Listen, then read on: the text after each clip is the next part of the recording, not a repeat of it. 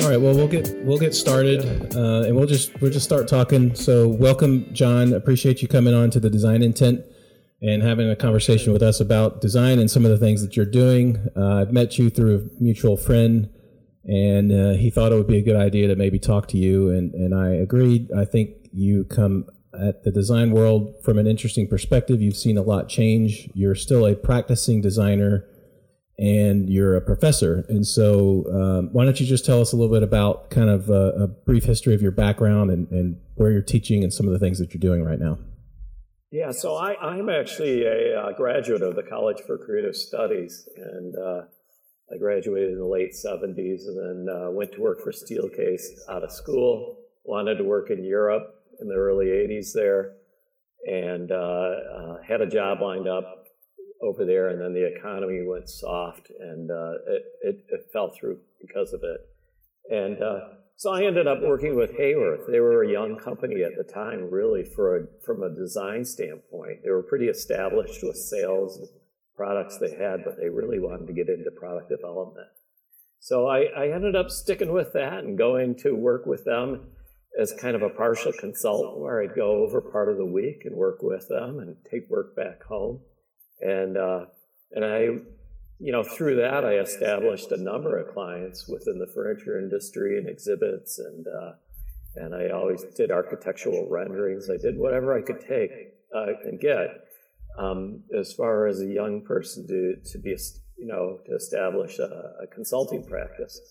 And so it worked out pretty well. It allowed me to have my summers to travel over to Europe and do some exploring for quite a while.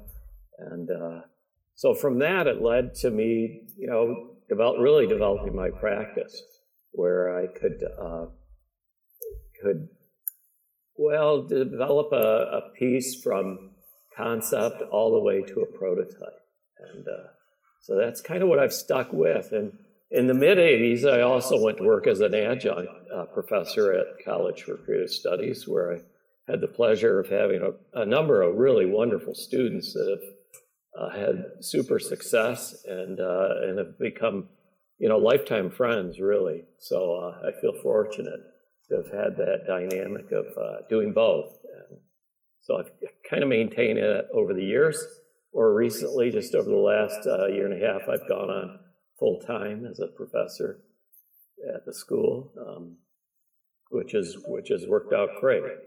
So anyway, I'm down there quite a bit anyways, so I enjoy it.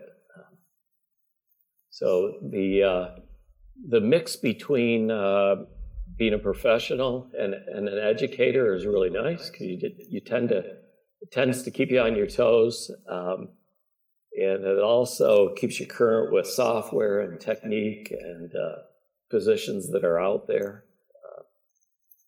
And I'm sure you've experienced that when you talk to young designers too, and bring them through for interviews or internships. It's refreshing.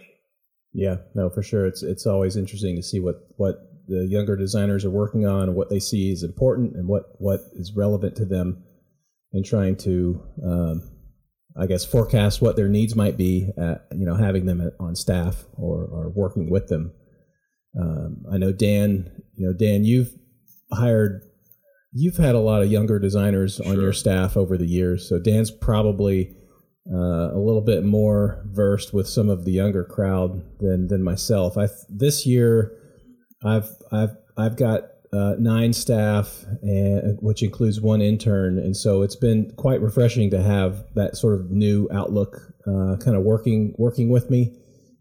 I certainly appreciate it because they bring a little bit of vigor back into the studio compared to the guys that are in their 40s and cracking 50.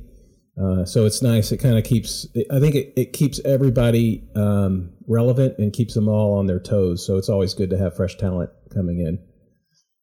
Yeah, I really enjoy it. And I remember being a individual right out of school, and it was a little bit disappointing to see everybody go home at 5 o'clock and not kind of have a drive for the profession as much outside, And so, certainly as you get older, you have families and other commitments outside of work. So you don't realize that when you're young, those will happen and come. But the drive as an individual when you're younger is great because you're exploring. And I know the ability to travel really helped me because it allowed me to broaden my environment, which was, I thought, beneficial. Yeah, I've got actually, I was just thinking about this the other day. So, as you've been, currently you're doing, you're a full-time professor, and it sounds like you've been doing it for quite some time. Obviously, with the most recent pandemic, how do you feel that has affected, let's say, design education? We've talked previously about how industrial design is a little different in that it's more difficult actually to do design work and collaboration remotely, just because of, I guess, the tactility of what we do and that sort of thing. So how has that translated into design education? Do you find it more difficult, or have you had to adjust and do things differently, or maybe you can talk a little bit about that? Yeah, that's a really good question. We actually transitioned quite well back in the spring when this first came on, and of course we used remote learning through Zoom, and it's worked terrific. I have to say, now certainly it's never as tactile like you refer to as because if you're building models or study models, or you're doing demonstrations, or you're trying to show somebody a specific task or skill. It can be difficult, but it also allows us to go and have one-on-one conferencing with students, and a lot of times designers like ourselves might work in the evenings, even late. Sometimes some of us are late nighters. I still have that habit from the college days. So we can go on an independent conference. And I can show how to improve a sketch, or how you might improve a design by just reviewing it with a screen share, or demonstrate software too. Sure. So okay. So while there are downsides, I'm pretty amazed, and I think it will be a part of our future education. I kid, we had a snow day this week, and we took the day off, but certainly I could have met with any of the students, and maybe we're referred to that we'll never have a snow day again, because right. Interesting. Okay, so you feel like you've been able to compensate's not the right word, but continue with a quality education with the tools that we have, and then obviously found additional positives out of it. Yeah, I have one student, he's in Korea, and he didn't come over because of the pandemic and all. And so I was on with him for about an hour this morning. Wow, okay. I go on once or twice a week, usually for half hour to an hour with him, and I can really give him independent guidance, and there's a language skill too that he has to improve upon. So I have to say that's been advantageous. And then I have independent studies with students that they might be out on even an internship or out of town. And I think the remote learning is definitely has its advantages. Certainly, our facility is an amazing facility at the school. We have, I think it's next to none worldwide with what we have in the way of tools and facilities, classrooms, from every discipline within the institution. So being there is ideal. My daughter's in fashion accessories. They're graduating soon, and my son's in product design.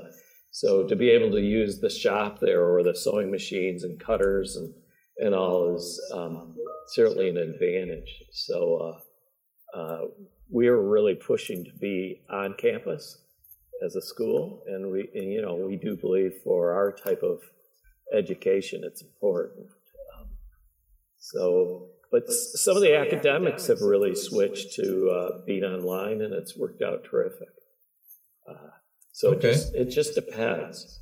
Yeah. I wonder how the traditional university environment or the traditional university setting is as you think about what probably the three of us were used to, going somewhere, schlepping across country, getting in a dorm versus what the potential is today. And I do see, as much as I don't necessarily like all the time working at home, I do like being around people, but I do see an advantage as an educator in that you can touch more people, and as a student or someone, you can seek out an individual versus being relegated to that particular university that you might be in. You have an opportunity to really go and find all the information that you want to go and find the people to teach you.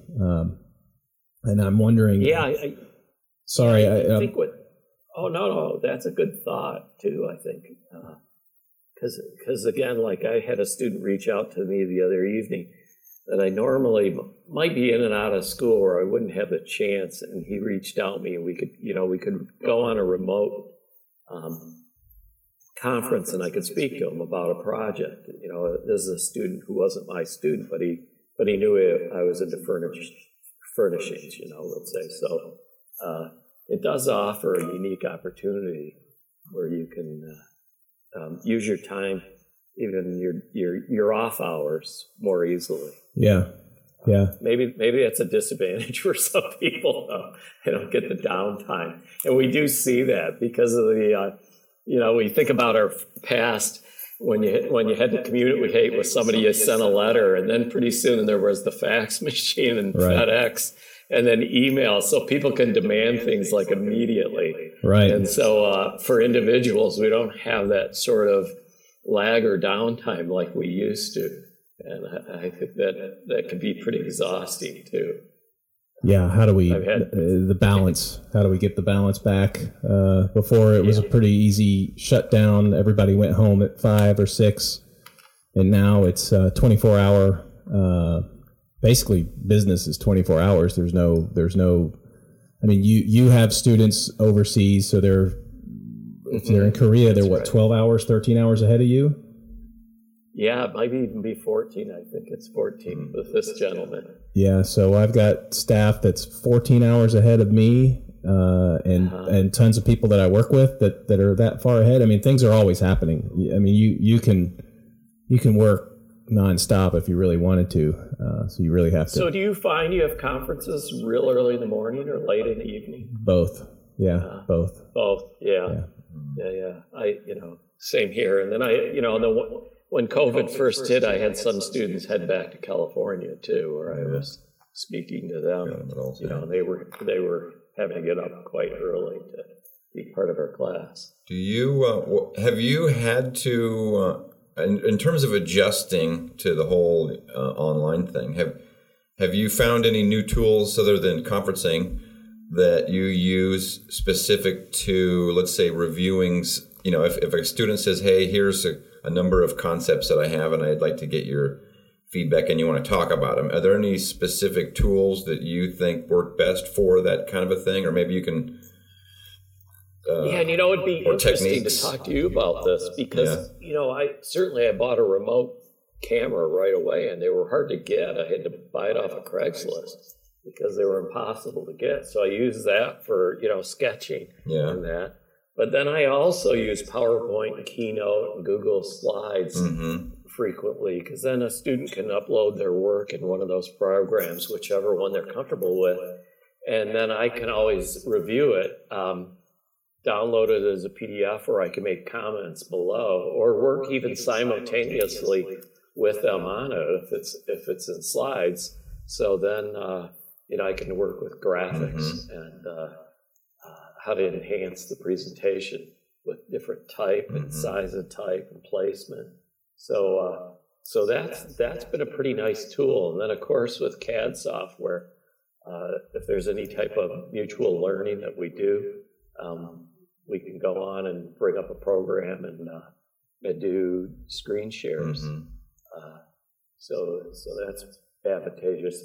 Last semester, I worked with the transportation department at our school, and we had kind of a simultaneous project with product and transportation for UNESCO, which is, Detroit's a city of design designated by UNESCO. And so we did a project all about mobility that will actually travel to France in a couple months here and be shown over there.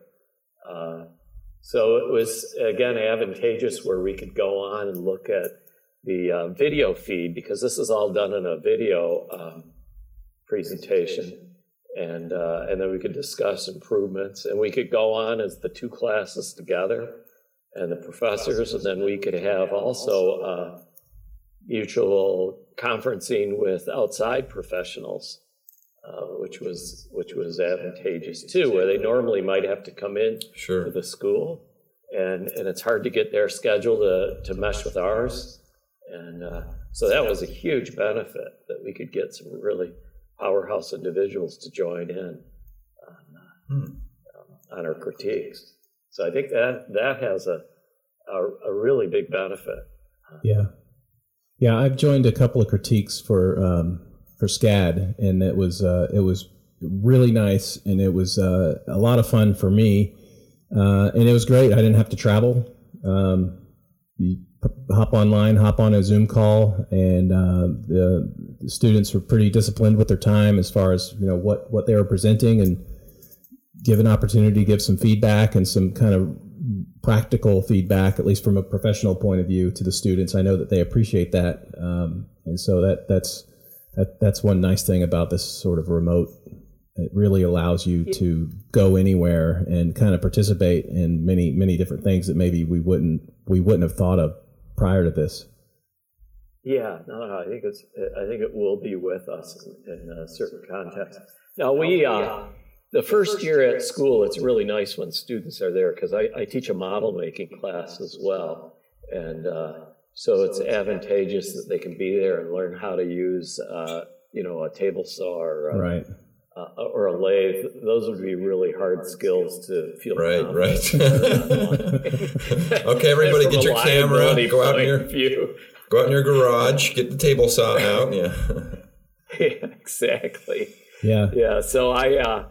So I'm a big advocate for being right there and watching them as they do it, and showing them firsthand, and because there's nothing like learning those skill sets early on, so you can take them with you throughout your education, and certainly with your career. I always explain that a lot of us design people, and I'm certain you're probably the same, both of you, where you probably work on your homes. Yeah, pretty much. And I think it's inherent in our in us as individuals, because we did it so much in school with learning tools. So I mean that's funny. That's true. I mean, there's things that happen all the time where for me it's just sort of I don't think about it. But the other day I was there's a piece of the vacuum that I have that broke off, and it was just like, oh, let me grab some. I think it was like Bondo or something, right? Let me just mix up a little bit, and I'll sort of form what was on there back on and sand it smooth, and okay, done, keep going. Within an hour it was done, and I guess that's basically comes a lot from the school training where you're doing that with mock-ups and things. So well, just sort of fixing things, right? And I think that's always good, because how things get made, you tend to want to fix it and modify it or do whatever. Like I've got to fix something on my stovetop at home, and they don't sell the part, so I'm just going to fabricate it with some material that I can buy and put it on there. And the wife's like, well, I don't know, she's skeptical, of course, but like, you won't notice that it's any different, but it'll work, trust me. But it's nice to have that kind of thinking in your mind.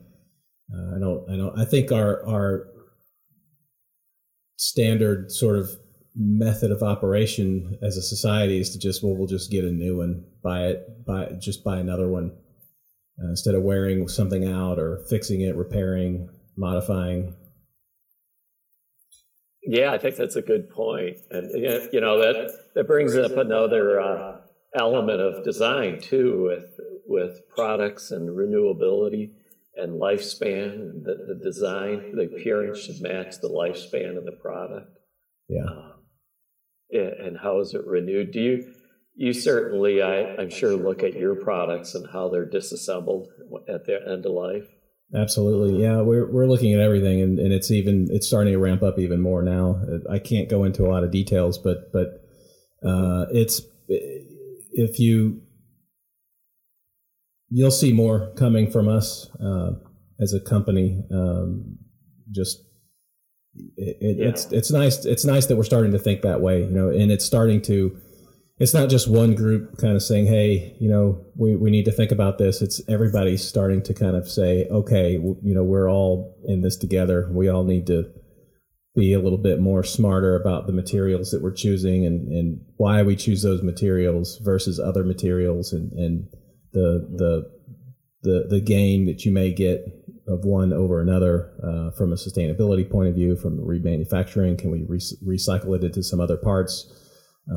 Design for disassembly, as we start looking at, you've heard probably Dell talk about PC as a service. That's another one where we take the machines back and refurbish and you reuse them again for another group that could use it. So it's coming online much more frequently now for us.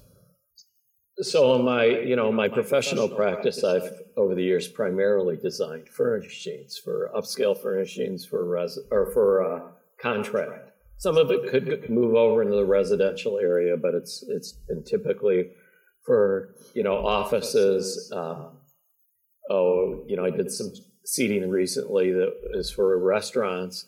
So we look at components and carbon footprint too. Whether the parts are coming from overseas, that could be a carbon negative, or right. If the certain process of plating, that could be a carbon negative. So it just depends how much goes into it with transportation and manufacturing that creates the footprint. So at the end of the day, the products do get assigned a number. And certain establishments, such as education facilities especially, are looking at that footprint when they purchase too. So there's an advantage to having a lower carbon footprint product. Yeah, it's coming on a lot of bids for us as well. It's a bid spec. You either get boxed out of a bid or you don't. And if you meet the requirements, then you're able to sell to those particular companies. That's interesting, because I didn't think about that so much for electronics, but I could see that's a good thing, though. No, it's a good thing. I mean, I think the only thing so we're going through this process which is really good, and we're talking about, and when I say we, I just mean us people in general, not speaking for Dell. Yes. But we're talking about are we? Is there a circular material? So, say we're designing something that we know will eventually fail, can we then take those materials and recycle them back into something else?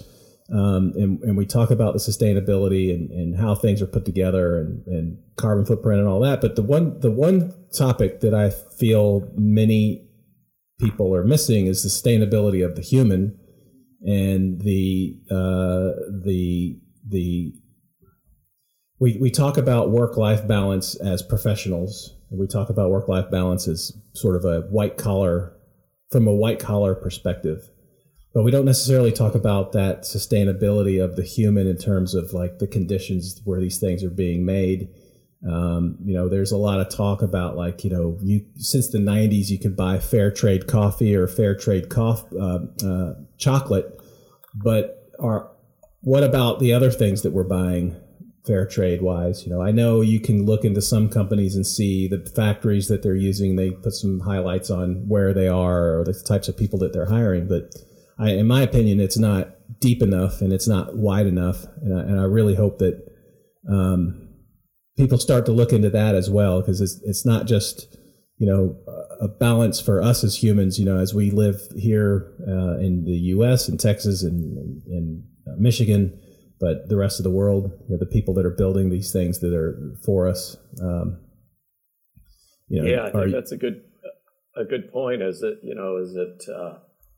on the back of another individual, right? Their work conditions were really difficult. I know certainly with plating and finishing and casting and some of those industries, they've moved offshore because it's not it's not pleasant to do. No. And so really, is it fair to shelter that on other people? So I understand what you're saying, and then robots are taking some of that now. Yeah. Fortunately, robotics for some finishing. Yeah. And then of course we're discovering processes too.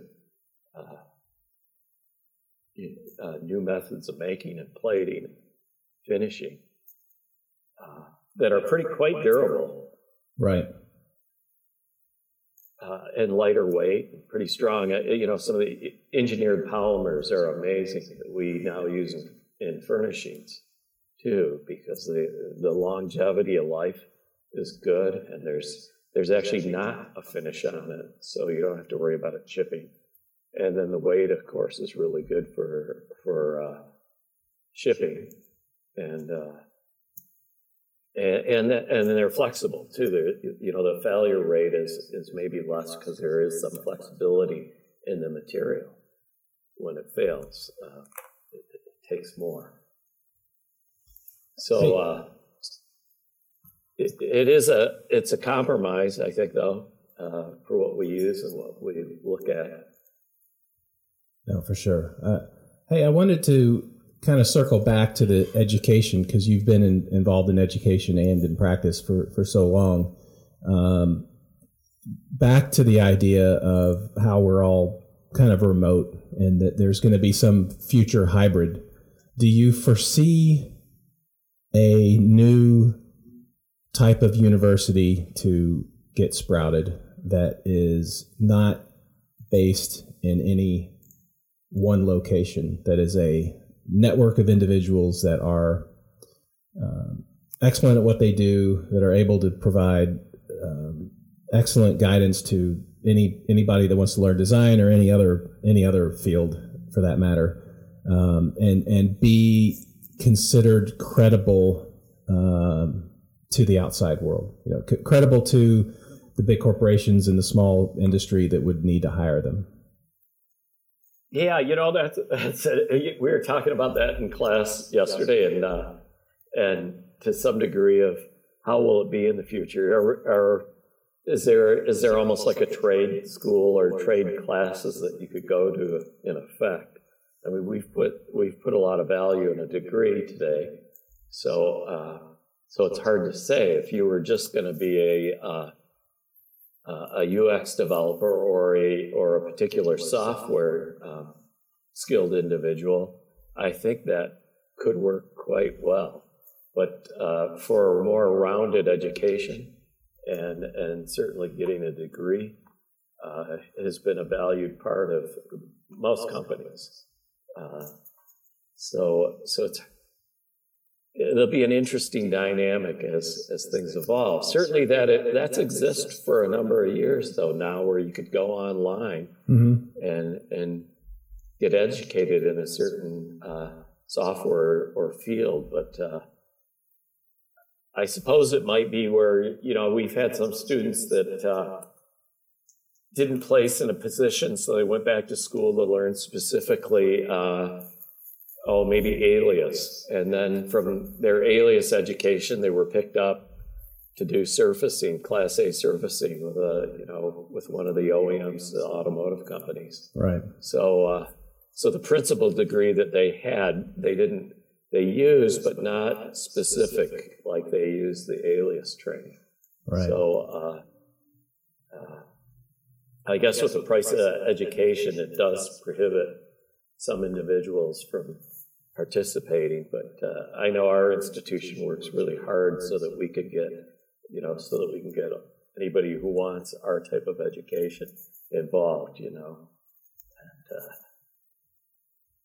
Okay. So higher learning, in the future, will there be possibly 2-year degrees that might have more specific to to a task. I think we could see that. Right. Yeah, I just wonder how, with the price of college and what we're paying for the kids to be in school, if there's another way for them to learn. I think the hard part, at least from design, kind of to your point of the making models and that sort of thing, that's where you start getting tricky is how do you sort of teach those things where you're not side by side, but certainly like drawing and design theory and just design proportions and sort of principles of design can be done virtually. Yeah, there's a certain catalyst when we're on campus where the students are all together that, I think you had brought up earlier that, we're social. Right. And that social element of all being together is pretty cool, and to share ideas amongst one another and have a good laugh. And last night I left school kind of late. We had some pizza together and hung out. We distanced, in the room, and one of the other professors and I, and we had a good dialogue about design and what they were working on. And these were seniors, so it's I think there's some really terrific elements of being there that you just can't get otherwise. Right. And I know with my own kids, I'm elated with them being seniors and hearing about the opportunities they have through the school that they've already interviewed with that are just amazing companies and companies that we've all know of too. So I see that with our others, not just my own kids, but all the students. So I really believe in the foundation of, what we're giving to students as an education. So what? But there are some people who will benefit from maybe going to a community college for an associate's degree, and then moving on to higher learning beyond that. And then it gives them the chance to maybe window shop too, what they might want to do. Because it's, unless you really know that you're kind of in this art and design field, it's hard to make that decision, that lifetime decision early on. Taking a class or two really helps. Yeah. Okay. So what advice? It's your daughter, correct, Tony? Yeah. No, I have a daughter. So John's got 2 kids in design school, and you've got. I've got 1. Dan has kids in college as well. Just not in design. None in design. Mine's in industrial design at University of Houston, and she's a sophomore. So she's plugging away, head down. She's on campus. So I know she's enjoying it, but I also know from being in her shoes at one point that it's a challenge, and it's quite a culture shock from high school. Probably for all the kids, it's a big culture shock getting into design school and the rigors of what professors do, and the reviews, the design reviews, and the critiques, and all those sorts of things can be a little overwhelming. Yeah, it's a lot of work. It is a lot of work, and individuals in our field, unfortunately, you have to kind of toughen your skin up a little bit because critiques are part of the profession, and to some degree that never ends. So, anyways, yeah. So in my own professional practice, though, I start with sketches and go all the way through a final prototype most often, and so it's been advantageous to be able to do study models too, not just a final prototype, but kind of development models. Sure. And so that's another skill that I push in particular, and we do too at the institution, because ultimately, as designers, and I'm certain you go through this, that the final outcome is a 3-dimensional product. We're not designing software. We may be doing the UX or the UI portion, which can be more cognitive, but the product design is typically physical. And so the sooner we can get into something tangible to feel, it really helps. Do you go through, you must go through that with your laptops and sizing and the fit and finish and how it might be held. And oh, yeah. We build tons of models. It's a constant process. Yeah, we're always building models, and it's the only way we can sell it to the executives. Renderings just don't. They're not going to write a check for $10 million based on renderings. It's just not going to be. It's just not. Are they typically, Renshade milled models, or are they vacuum formed, or do you actually cast them, or? No, they're CNC, full CNC. Billet aluminum, or both materials. Plastic and metal. Yeah, plastic and metal. I mean, we make them look just about as real as they can be. I'd say, about 95% there of being photo ready. So it's very close to being photo ready. And sometimes we make models that actually have batteries in them and working screens and things, the lights that might come on depending on, the model. Like the guys that are doing the alias designs, they'll typically have a lot of lighting involved with the designs. And so they'll build models that have lighting to kind of show what it's going to do, which is, interesting also. So it just depends really on what we're trying to show, what we're doing. But we build lots of models, a lot of partial models, form models. Sometimes we're just doing models to check surfaces. So it might just be one cover, like the back cover of the display back of a notebook. We might build models of that just to check the surface quality. All kinds of models. Sometimes we're just doing dummy foam core things just to check proportions and screen size, just as a quick going through a 13-inch versus a 13.1 versus a 13.3. What are they?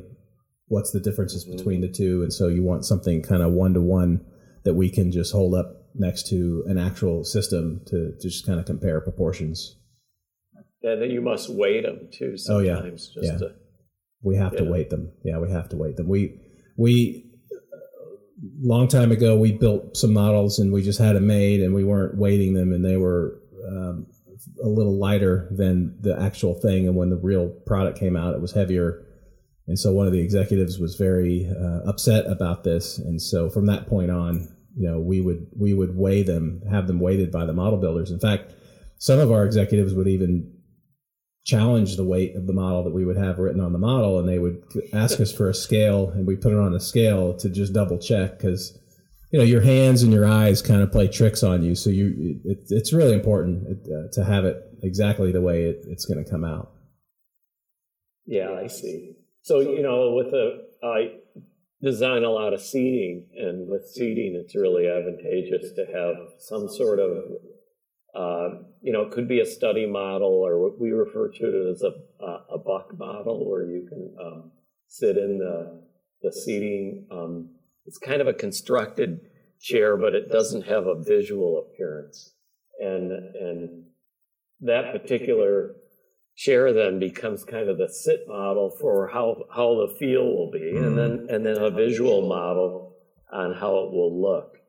And so with that, we can then decide the physical dynamics, and then the human factors, let's say, and then the appearance. So if we can do both in the prototype, that's advantageous too, but we might not get to that until more towards the end, when parts are getting actually manufactured. Right. So I've also found that scale models are pretty advantageous too, because it can sell a concept without going into a really in-depth development of bending tube and welding and vacuum forming and printing, where we could print a small scale model or hand make a scale model and get a pretty good feel for the appearance. So I do quite a bit of that in my studio. I'm pretty adverse to, I have a pretty well-versed studio to put together, welded parts to tube bending to vacuum forming And of course, I have a lot of woodworking equipment too. So I can,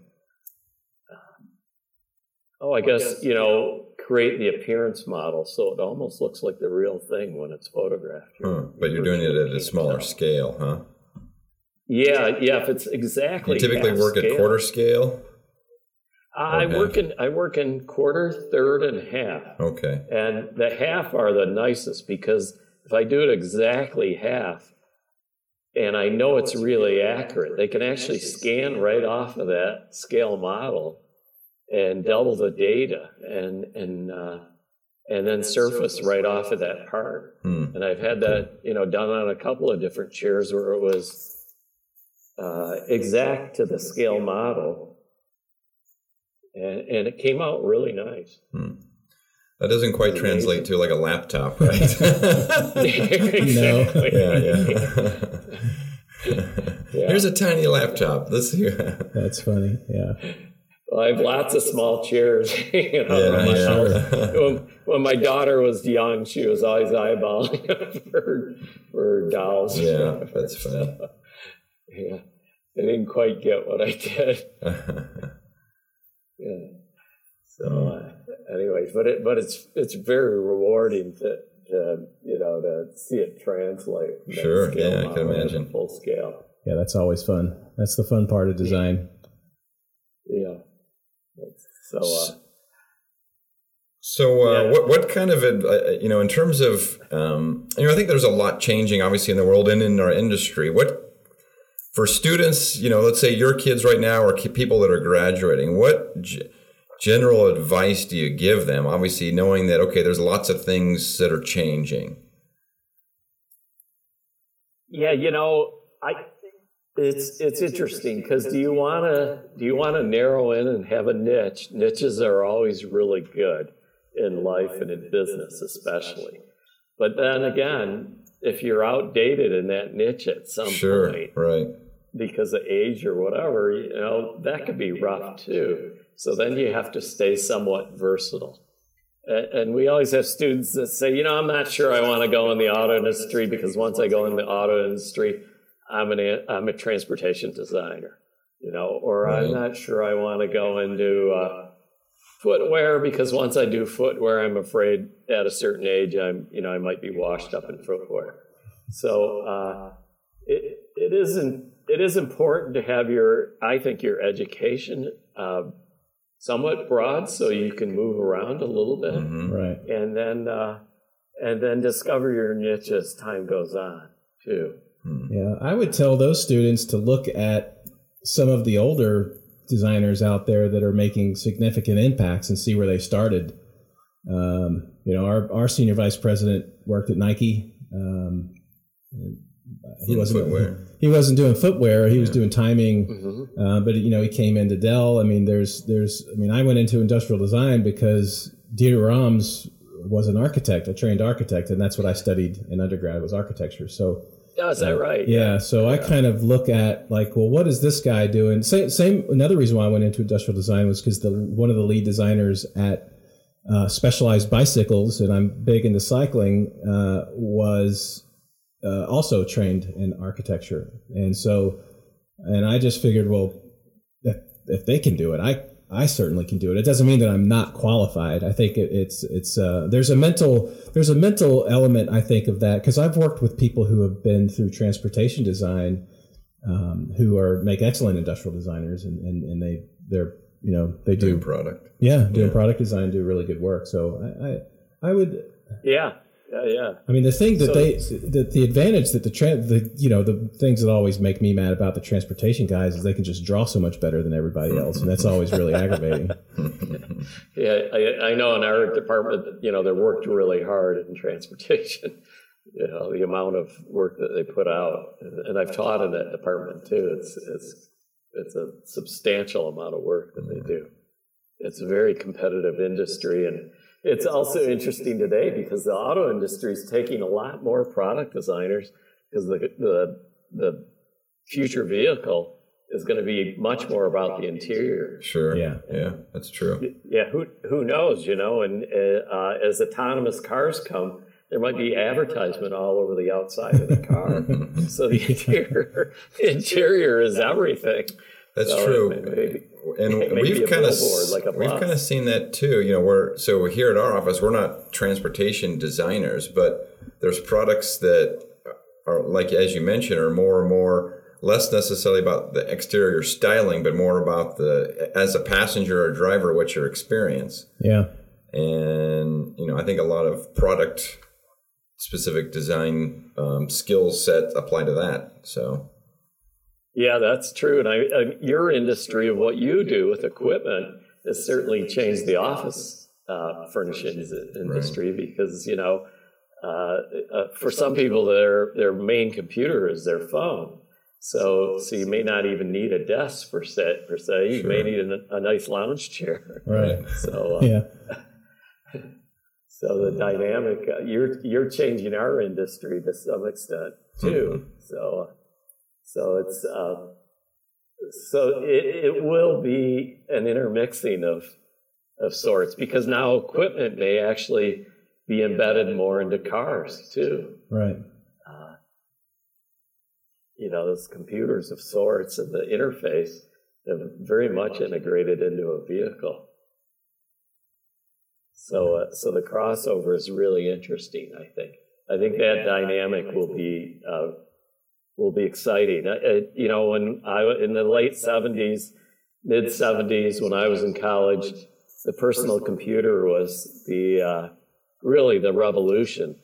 And now with autonomy and where it's applied in the future will be the next revolution for young designers to look to.